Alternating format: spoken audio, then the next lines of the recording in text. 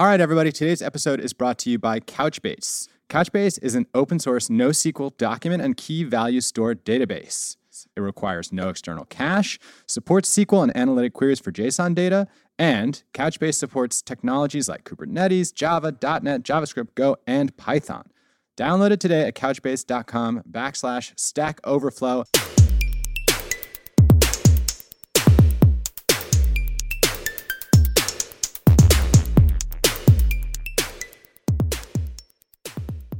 Hey, everybody. Welcome back to the Stack Overflow podcast. A very special guest with us today, Rebecca Rombaum. Did I get that right? You did. Welcome, Thank Rebecca. you very much. So you guys, there was a post that got to the top of Hacker News this week called The Teetering Tower of Abstraction. And one of the things that Paul told me as I was explaining my journey as a newbie coder was, look, Ben, you keep wanting to learn how things work at an elemental level and call yourself a real coder, but the truth is, the whole industry is designed to put you back in a sandbox, keep you safe, and pile abstraction on abstraction. So what are the pros and cons of this approach, I guess, industry-wide? It sounds like people have some concerns. I don't think it's motivated by, look, let's give an example, right? Like, one of the examples I like to use is that a programming language like JavaScript, which you run Node and that executes your JavaScript code, is a piece of software. People don't think of it in the same way they think of Microsoft Word or they think of downloading a YouTube video or whatever, but it's actually just more software running, except it interprets a file with a lot of squiggles in it and turns that into operations that the computer does. But we tend to sort of elevate the level of abstraction that we're working at and say, this is the real thing that's real that I'm doing. That's Right. the real thing. Right. Yeah, and something you may not know and something you'll learn being a part of this industry is approximately every 6 years or so, someone writes a blog post about how this specific language is too abstracted. And kids today will not know this primary concept, right, because of this new abstraction. Okay, got it. So this is the perennial doomsayer will come around and say, like, kids today, they'll never know the basics. We're losing our grasp on the fundamentals. Can I be meta? Just a little meta? Absolutely. I mean, honestly, we're talking about abstraction, so of course I can. Abstractions become territories that people viciously defend, right? So like for a while, Ruby was the only language for doing serious web programming, which was never true. And then now JavaScript is an enormous tower of things that people defend as if it was like their house. Yeah. And so then they're like, Ruby, it's garbage, throw it away. Right. And you know what doesn't care about all of this? The computer. The Yeah. computer's like, oh, hey, no, you know what? You gave me that, and I have to run it because I am a machine. And it's like, look, it works. And what happens is things work, and then other people go like, well, I wouldn't call that working. Well, wait, let's tell the people what Flatiron School is and what Flatiron is. We are a global school for technology education. We educate adults with new economy skills, data science, software engineering, UX, UI design, and help them get their first job in the sector. We've been doing that since 2012 when we started with software engineering, and we branched into a bunch of different disciplines. And yes, Sarah used to work with us. We miss her dearly and are glad that she's here simultaneously. And we should tell people, Flatiron is you might have seen the Flatiron building. It looks like an iron. That's right. It's a neighborhood in New York City that is the inspiration for the name for the school. Yeah. But you're not in the Flatiron A techie district startup anymore, right? VC area. Also, I believe at the time it was built was an architectural feat, the Flatiron building, I think it was breaking new ground. It was like the tallest skyscraper Tallest for like building. the hottest minute. And, Yep, but for it's a only, moment. It's 20 floors, right? So it's just garbage. It's built a while ago.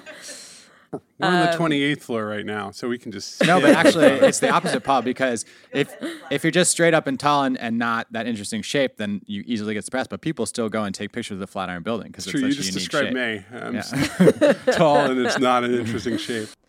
So I know you have to see this. So you've been around since 2012. And since that time, in 2012, Ruby on Rails was the hottest language. And now that hottest language has switched to JavaScript. And I know that your curriculum has evolved over time. Rebecca, you have a front row seat to what employers are looking for. Have you seen that switch from, Rails? It was really, really exciting. But do you have any JavaScript developers? Is that something you see now in your work?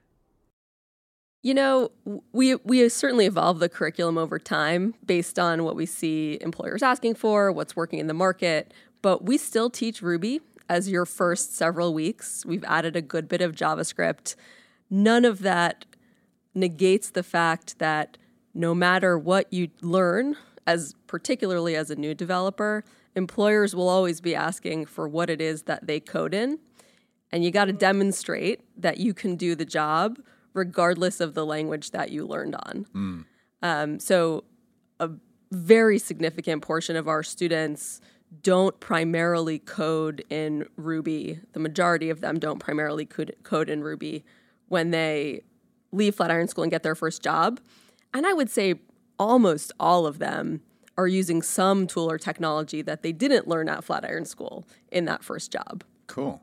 I've been trying to think of like a good metaphor for what it's like to be a software developer, where there's always a new language and an argument about a language and this language is dying. Is it like music where people are like, this is the hot genre, you don't know the fundamentals, this is where things are going, and every 5 years it's like a totally different sound is the top sound, whereas the new language is this or that language. What's a good, like, what other industry do you have to? But if you don't know how to play, like the classical piano, then you're garbage. Yeah, I mean, imagine if Vampire Weekend was worth $1 trillion. That's the software industry. I'm just saying, like, I can't think of another area, or I've been racking my brain trying to think of another area where people are constantly saying management consulting. There's a whole new paradigm.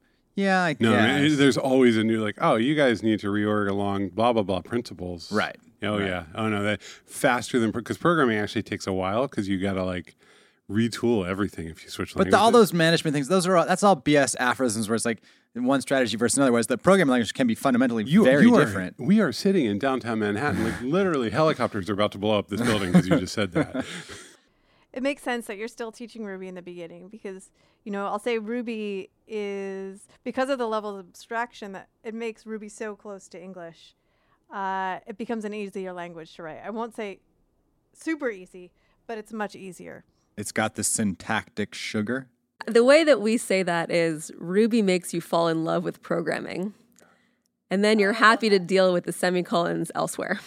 No, that's really good. All right, so wait. First of all, what's your role? What do you do all day? I'm general manager of our online school, which means I oversee all of the programs that happen online. Flatiron School teaches courses online as well as on campuses throughout the US and UK.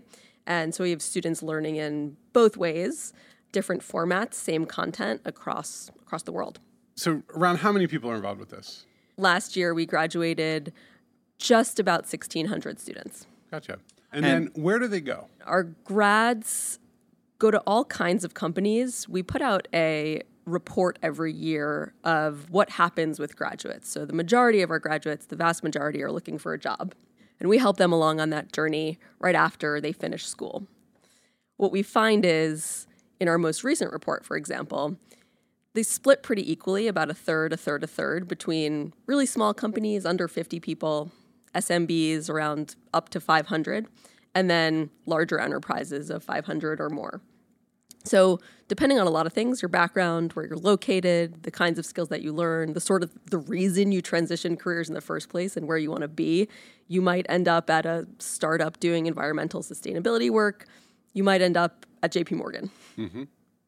What do they do when they go to JP Morgan? Because like Ruby on Rails is not probably a big JP Morgan function. So, but they're leaving the school going there or into banking. Like, what's that job? Well, like? I mean, these days you could be at Goldman Sachs building their Marcus app or website, right? Like, I mean, they are looking for people to do those front end things. Sure, of course. Yeah, it's both. So, in a company, in a large enterprise, students might be writing Java, and that's a thing that they learn when they come in the door. We don't talk enough about Java on this show. Like, we're all like, cool web technology, blah, blah. It's like it's just everywhere and it runs the world. Anyway, so of course they're gonna go like learn some Java. Yeah, you need to be able to demonstrate that the main skill that you have, aside from understanding how to program, is how to learn new programming stuff really fast. What other skills do they need to learn? Like, do you guys work on interviewing practice? Like, what are the things besides programming that you wish engineers, people who want to be being engineers, kind and human readable to other humans?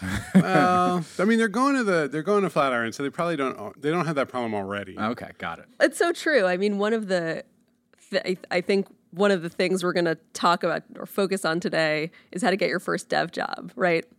And it's a real competitive advantage, not just in software engineering or technical skill, but really in any job, to be kind and human readable, to be generous and empathetic.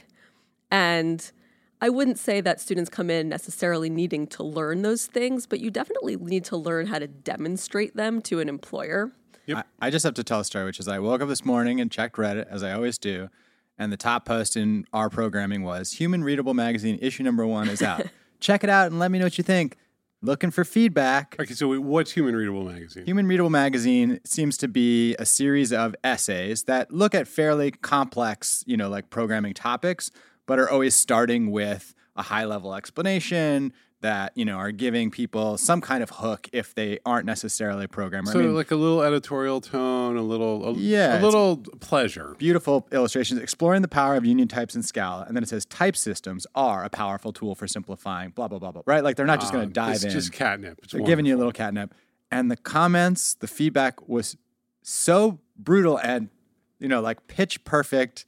This is what give me an example. Developers struggle. So I put out my nice magazine. Literary programming on the internet. I put out a literary magazine with beautiful illustrations. The I'm first an advocate comment for this. is, I love stuff like this. You need to optimize how your images are displayed. GTmetrix reports the total page size as 45.7 megabytes. It's like, I'm not going to read your magazine because it took 2 seconds to load instead of 0.5 seconds. 47 megs is a little excessive for an initial page load media experience. But Sarah, what was the one you liked? That was really the best one. I really love the one that was like, it was the second content. It was like, this content is very interesting to me, but I'm not going to create an account. Like, that's the entire post. It was hilarious to me because, like, why are you sharing that? Like, it's nice. That's nice for you. Maybe tell your mom, but not needed. You can't listen. You have to actually, here's what's tricky with this world, right? Like if you look at that, this thing looks like it's a disaster, but I bet their numbers will be pretty good. And they'll get so much traffic from that Reddit post and they'll learn. Yeah. So I wonder, Rebecca, do you see this in students? I know I've observed talking to both new grads and bootcamp students that, they want to dip their first, toe in the water or the programming world, but then they see something like this and it can be scary. Have you seen this as well? Of, like, I don't want to talk about a programming thing publicly because people might shut me down. Yeah, I wonder if there's a Q&A site where sometimes it's really challenging to ask your first question. Yes, that is a real thing. One of the requirements of graduating Flatiron School is writing several blog posts about programming or your programming journey, your journey into learning technology. Always, students are very freaked out about that because, of course, it's scary. You're reading these comments, people's first reaction is negative. I don't want to engage with that.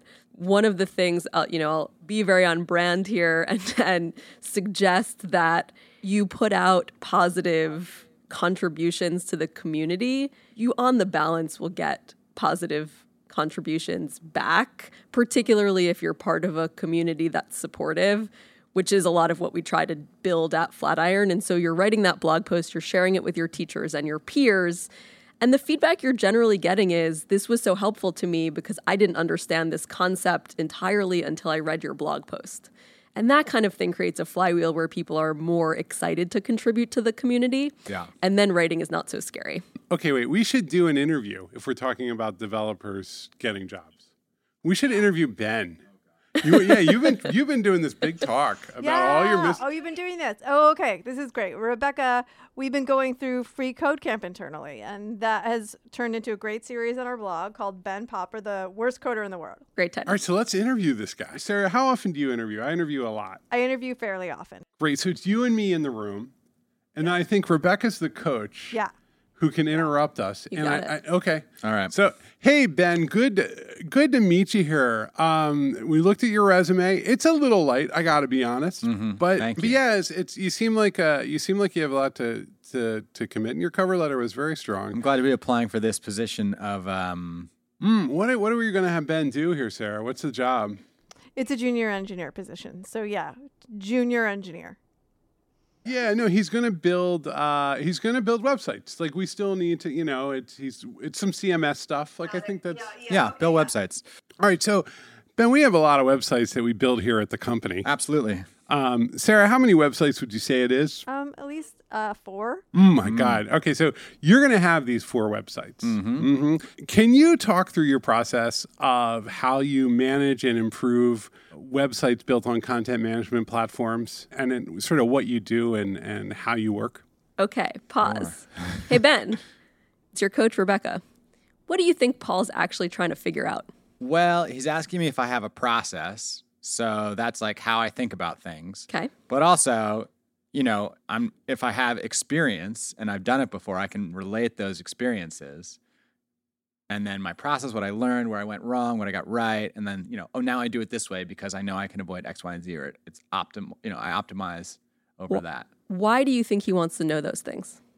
If I was actually in this position, I probably would have studied a few coding languages and probably would know the right technologies to talk about. But that's a little bit different from saying, here's something I built, how it went, what went wrong, why we changed it. Or like, here's how we built it 2 years ago, but now we want to build it this way because we have these new options, right? We have these new frameworks that are better.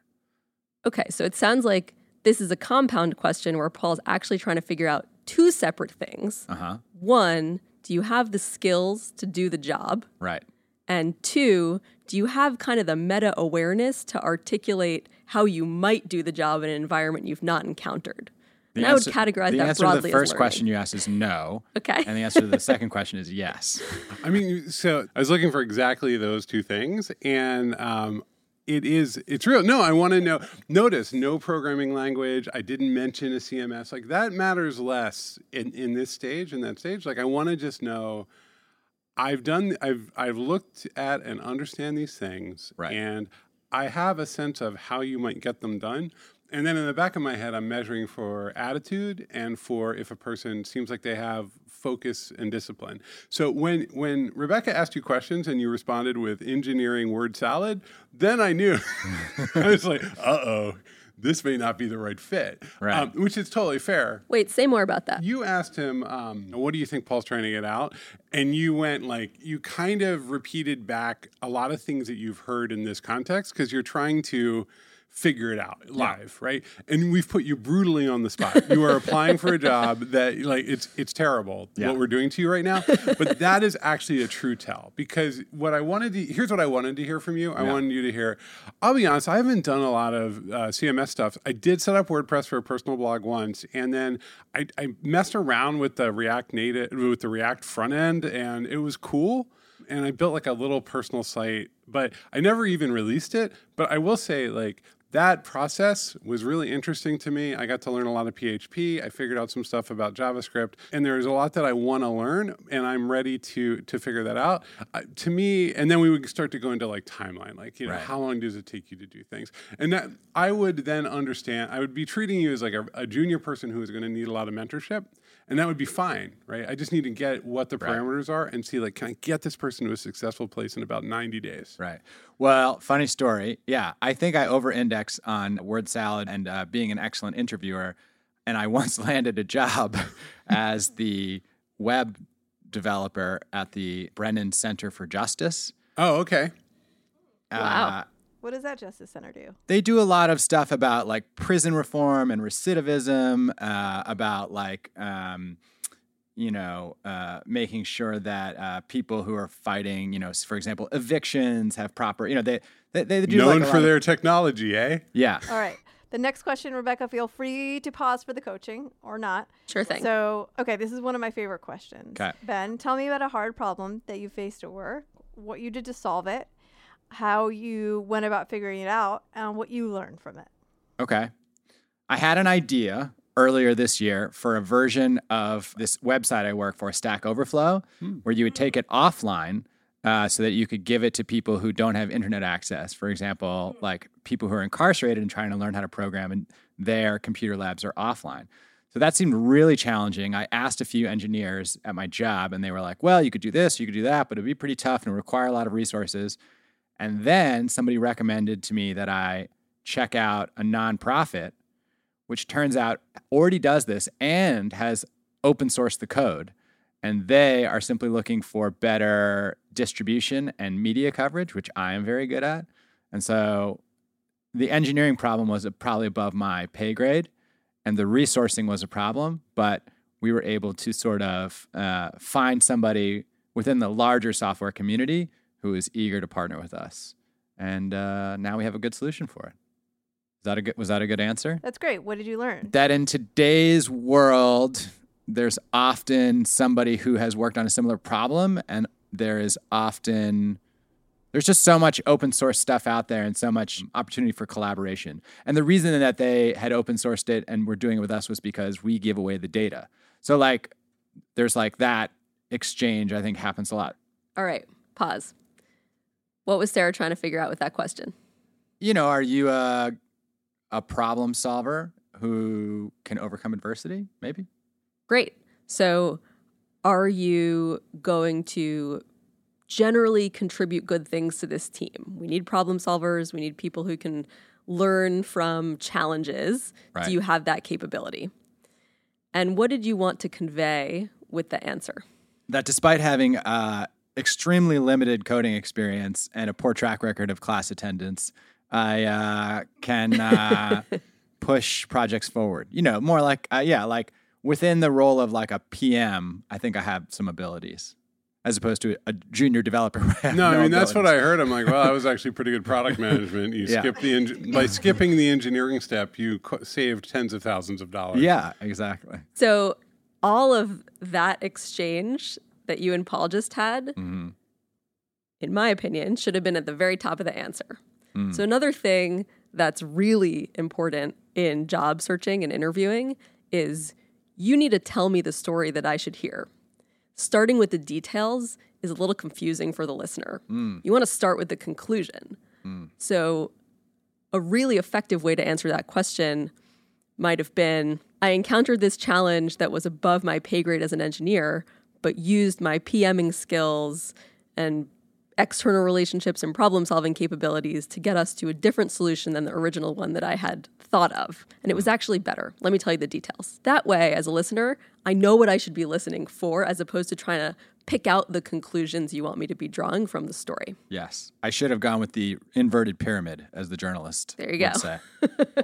Rebecca, next time if I'm ever job hunting, I'm going to go to Flatiron School first so I can get this coaching from you. Coaching is important. I mean, I don't have professional training as a coach. I have had the best front row seat to what good coaching looks like by having had the privilege of working with our amazing team of career coaches over the years. Man, it is powerful. I think, listening to you, the thing I'm hearing is just if you can understand and empathize with the person across the table from you, you're not delivering a set of bullet points about your skills.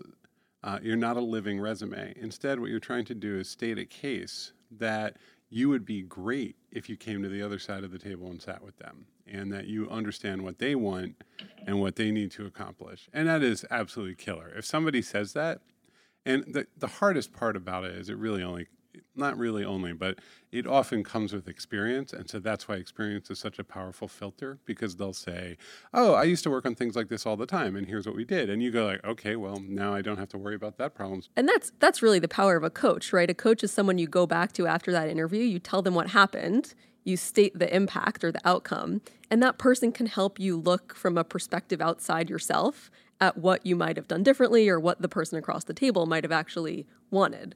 Because that's true. You're not going to get that feedback from an employer and shouldn't expect it. Yeah, and I think Rebecca's underselling herself, I've observed, because now there's a whole process around hiring bootcamp grads that lots of people do, I think. Even at Stack here, we have one student graduate from Flatiron.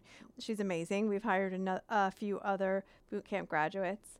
And now, the junior to senior mentorship process is a little more established than it used to be, 7 years ago, where you end up with a class of, 20 graduates, and they're all very strong, and you can spend a period of time finding them their ideal roles. Boot camps, I think, uniquely, this is one thing I think is so strong about them, are judged on their placement rates, right? Like when I go to college, when I go to a traditional university, I have no idea the percentage of people that have graduated the school and have gotten a role that, will pay back their school. But boot camps do. And I think Flatiron was one of the first one that, started publishing these statistics. But so I've seen Rebecca work really closely with these students. And then you have people coming back to you now 5 years later being like, thank you, this is amazing?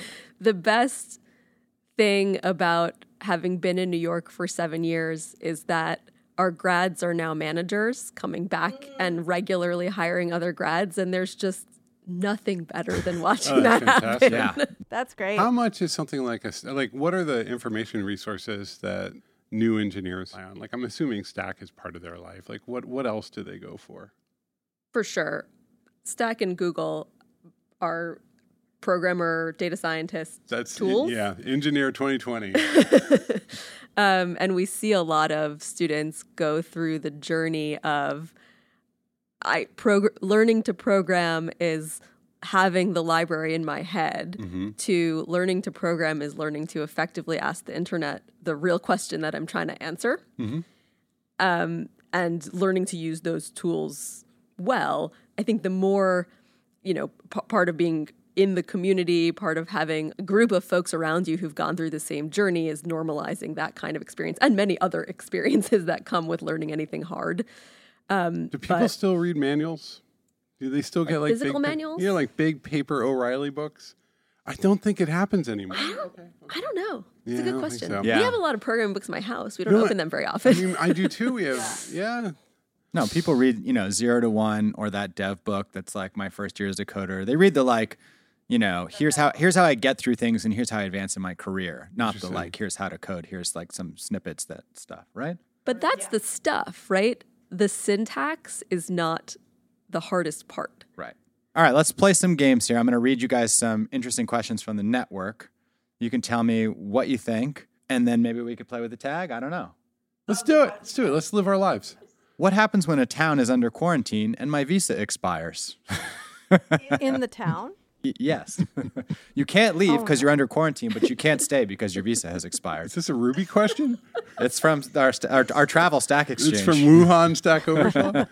Oh, no. I love that one. That is a good one. I don't have an answer. I like to be, as a loud man, I like to have answers for everything, but I have no clue. I think it depends on what town and what country you're in. And who has security? The CDC, right? Or Homeland Security? Right. Asking for a friend. What's the best way to neutralize a sulfuric acid spill? From our chemistry Stack Exchange. These are like technical questions I don't know the answer to. What? I'd use baking soda. What is the answer? Actually, this is multiple choice. Okay. Neutralize the acid with vinegar. Sprinkle solid NaOH on the spill. Neutralize the acid with NaHCO3. Neutralize the acid with Epsom salt, MgSO4. Take a shower. I have The acid is eating into the desk and will leak down to the classroom below, Sarah. You don't have a choice. You have to neutralize it. When I was 15 in chemistry, we were doing an experiment with hydrochloric acid, and I couldn't make it come out of the little container. Yeah. So I looked into it, and I was just like, why won't this thing shoot hydrochloric acid? And I squeezed it really hard and just shot it all over my face. Oh, no. Oh, my God. Well, actually, it doesn't melt your skin, but it does melt it melts your awesome jacket. Oh, my goodness. Like my clothes, Yeah. part of my clothes melted, but my skin was fine. You had that Were you cool wearing leather the jacket goggles? with the acid hole in the back? No goggles. No, I forgot the goggles, and it was there was some concern from. Do not state the name of your school. No, I mean it was a public school in Pennsylvania. They don't remember me. But I remember going home with my melted jacket and feeling kind of bad about life. And I went to the nurse, and she's like, "Yeah, you're not dead." Yeah. So the answer is vinegar will not help you, but solid sodium that's the hydroxide, truth. which is lye, will work. So you pour the lye on top of the sulfuric acid, and you will neutralize it, and things in the room will get very hot. Okay, Just so you know. good. I mean that's it's going to smell really bad. Yeah. I also like the vinegar will not help you. Like vinegar is standing there like, you deserve it. Also, it's amazing because now I see in the related there's like 7 other questions about what to do when you spill acid. So this is a common question on the Chemistry Stack Exchange. Depends. Why is this Hello World JavaScript code fragment recognized as an acceptable programming instruction? Read it. I love this one. This is the one where it has like 2-string backwards, right? Okay, Sarah, you want to take it away? That's really interesting. Yep. Yeah, it's a really interesting one. I remember because I saw this and I was like, how is there a Hello World JavaScript question that hasn't been answered on Stack Overflow? Okay, so here it is. So coworkers showed them a fragment of code, and it was like "Hello World." It was toString .bind "Hello World" in JavaScript, but it's all backwards, and it's surrounded by quotes, and it has a leaving period. And if you put it in the developer console and execute it, you'll see a regular "Hello World" message. It looks like nonsense, and the question is, why does this work? And the answer is the actual code it's the leading period. The leading period is interpreted as ellipses, and it interprets it as a right to left reading language, which is fascinating. Oh, because the character encoding actually determines the direction of display. Yes. And JavaScript is like, yeah, whatever. I just got a bunch of bytes. Oh, you're going that direction? No big deal. I'll Yeah. display it in that direction. The triple period ellipses is the string literal, which is the right to left override in Unicode for writing right to left languages like Arabic or Hebrew. Yeah, it assumes there's something before the leading period. Yeah. Don't you want to go to code school and be part of this amazing world? It's listening to you read the code. I was like, oh no, wow, this is a hard field for people. Yes. That's not fair. 80% of programming guides are like, the first page is, this is the color red, and this is a cat, and then the rest of it looks like somebody just threw a Scrabble board on the floor. And you're like, oh, I'm going to get this. This is easy. I got this. And then they're just like, actually. Yeah. That's what I hear a lot from new coders too. I think one of the challenges in online specific learning is the question is like, okay, so you learn, here's a variable, here's how you create a variable, and here's what an integer is. And the question I hear most often is like, yeah, I totally get it.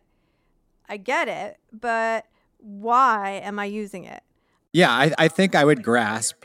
Yeah, I would grasp arrays, I think, a lot easier if it started with, well, this was one of the earliest things in computer science. It's a very basic sort of almost mathematical thing, and here's how it's built on. Okay, now we're going to teach you how to knock out the first part or move the last one in an array to the front. You might use this if you were doing X, Y, and Z, but they don't do any of that. Like it's just in total isolation. And so that I think also makes it hard to like memorize and retain because you're like, I don't know why I'm doing this. If you read a programming book from the 70s, like the C programming language, it would make a lot more sense because it's literally like, this is a system for controlling like industrial refrigeration systems. And a relatively smart person is going to have to come along and learn how to orchestrate all of these things. And so the abstraction, you're way, way further down on the abstraction ladder. Yeah. But the expectation is that as a bright individual, they'll be able to give you enough information that you can get going. And they assume that you've never seen a computer before. Right. And they actually had to assume that. So sometimes if you get stuck that way, it's really good. Well, what you're saying is really the same thing that Ben was saying, which is context is so incredibly important, particularly when you're first learning something, particularly in technology where one line of code might be laden with tons and tons of context, right? Abstractions above, other stuff below. And it's just hard to move forward if you don't have the context. Yeah. I mean, they certainly could have added the context with some more writing, but I think one of the things that, for something like Free Code Camp is when you're doing the HTML and CSS, you can show the context in the browser, right? And so it's easier to set that up. Whereas if you're doing Java and arrays, like you'd need some kind of IDE, right, in order to let people play around with that. And so that's another level of like commitment from the student or the teacher to like give you that sandbox to play around in. I also think people understand context and it clicks in different ways. Yeah. So you might need to do, one thing we do at Flatiron School is Programmer of the Day with some of that historical context that you mentioned. Here's who invented HTML. Here's who invented file systems. Here's how it got invented and where it originally sat. For some people, that might help a concept click, but for others, they might need to go through, debugging something to understand the context. So, Rebecca, if people want to find out more about Flatiron, if they want to get involved, where should they go? And I guess what are the different ways to get involved? Obviously, you could be a student, you could be a teacher, maybe you could be a contributor. I don't know. Tell us a little bit about what it's like to be involved with Flatiron. You can go to flatironschool.com, check out our campuses, our online programs, the programs that we teach, the ways you can learn. We have a giant community of students around the world on our campuses and online, teachers also around the world on our campuses and distributed who work with all those students. Where in the world are you distributed? We have campuses in the US and the UK, major US cities like New York, DC, Chicago, San Francisco, Houston, and London. And we have teachers in all of those cities, as well as students and teachers in places like Des Moines and Fargo, North Dakota, and Poland. Cool. And so, yeah, is it a for-profit institution, or if people wanted to donate or get involved, is that something they do, or no? It's like a for-profit school. Yep, we're a for-profit company. We are part of WeWork. And Gotcha. so if you go to a Flatiron school in any city but our oldest campus in New York, you'll actually be going to a WeWork and get the opportunity to meet, attend events alongside other companies, tech companies, cool folks that are working out of those spaces. And our online students actually get the chance to work out of WeWork as part of their Flatiron School enrollment. Gotcha. So it's pretty cool. Students end up meeting up in cities, even if they're working online or we don't have a campus there, and working together or forming relationships with each other. Yeah, that's a nice, it's like you go to school at a WeWork, and then you go to a WeWork and you start your startup, and next thing you know, you're Exactly. the next WeWork. Yeah. Or you meet your first client, Yeah. or you get advice from someone about Cool. how to interview. It's a pretty cool ecosystem. Okay, here's the real sales pitch. Let's see. Why would I choose Flatiron over any of the other sort of like boot camps that are available? You know, increasingly they're proliferating. Obviously, learning how to code and becoming part of this new economy is really exciting to a lot of people. What makes Flatiron special or different?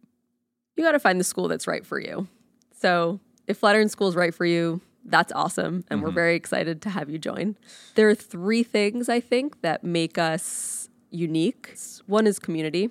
In all of our programs, including our online programs, we have built-in experiences, opportunities, requirements for you to interact live with teachers, with other students. Learning a new skill is extraordinarily hard. And then entering the workforce is also going to require you to interact with other humans. And so learning in an environment where you don't do that and you don't experience other people's opinions and approaches, we think that misses something, right? The best experiences you had in college are not reading the syllabus of your course. They're talking to your teachers and talking to other students. Gotcha. And so we build community in really intentional ways. The second one is outcomes. We live and die by our job placement number, as Sarah alluded to earlier. That is why students come to Flatiron School, is to change their life. They're getting a new job. So we issue a report. We actually hand our data to an auditor every year who vets what we say we did in job placement statistics. Our most recent one is 93% of job seekers get a job, sign an offer letter. Within the first.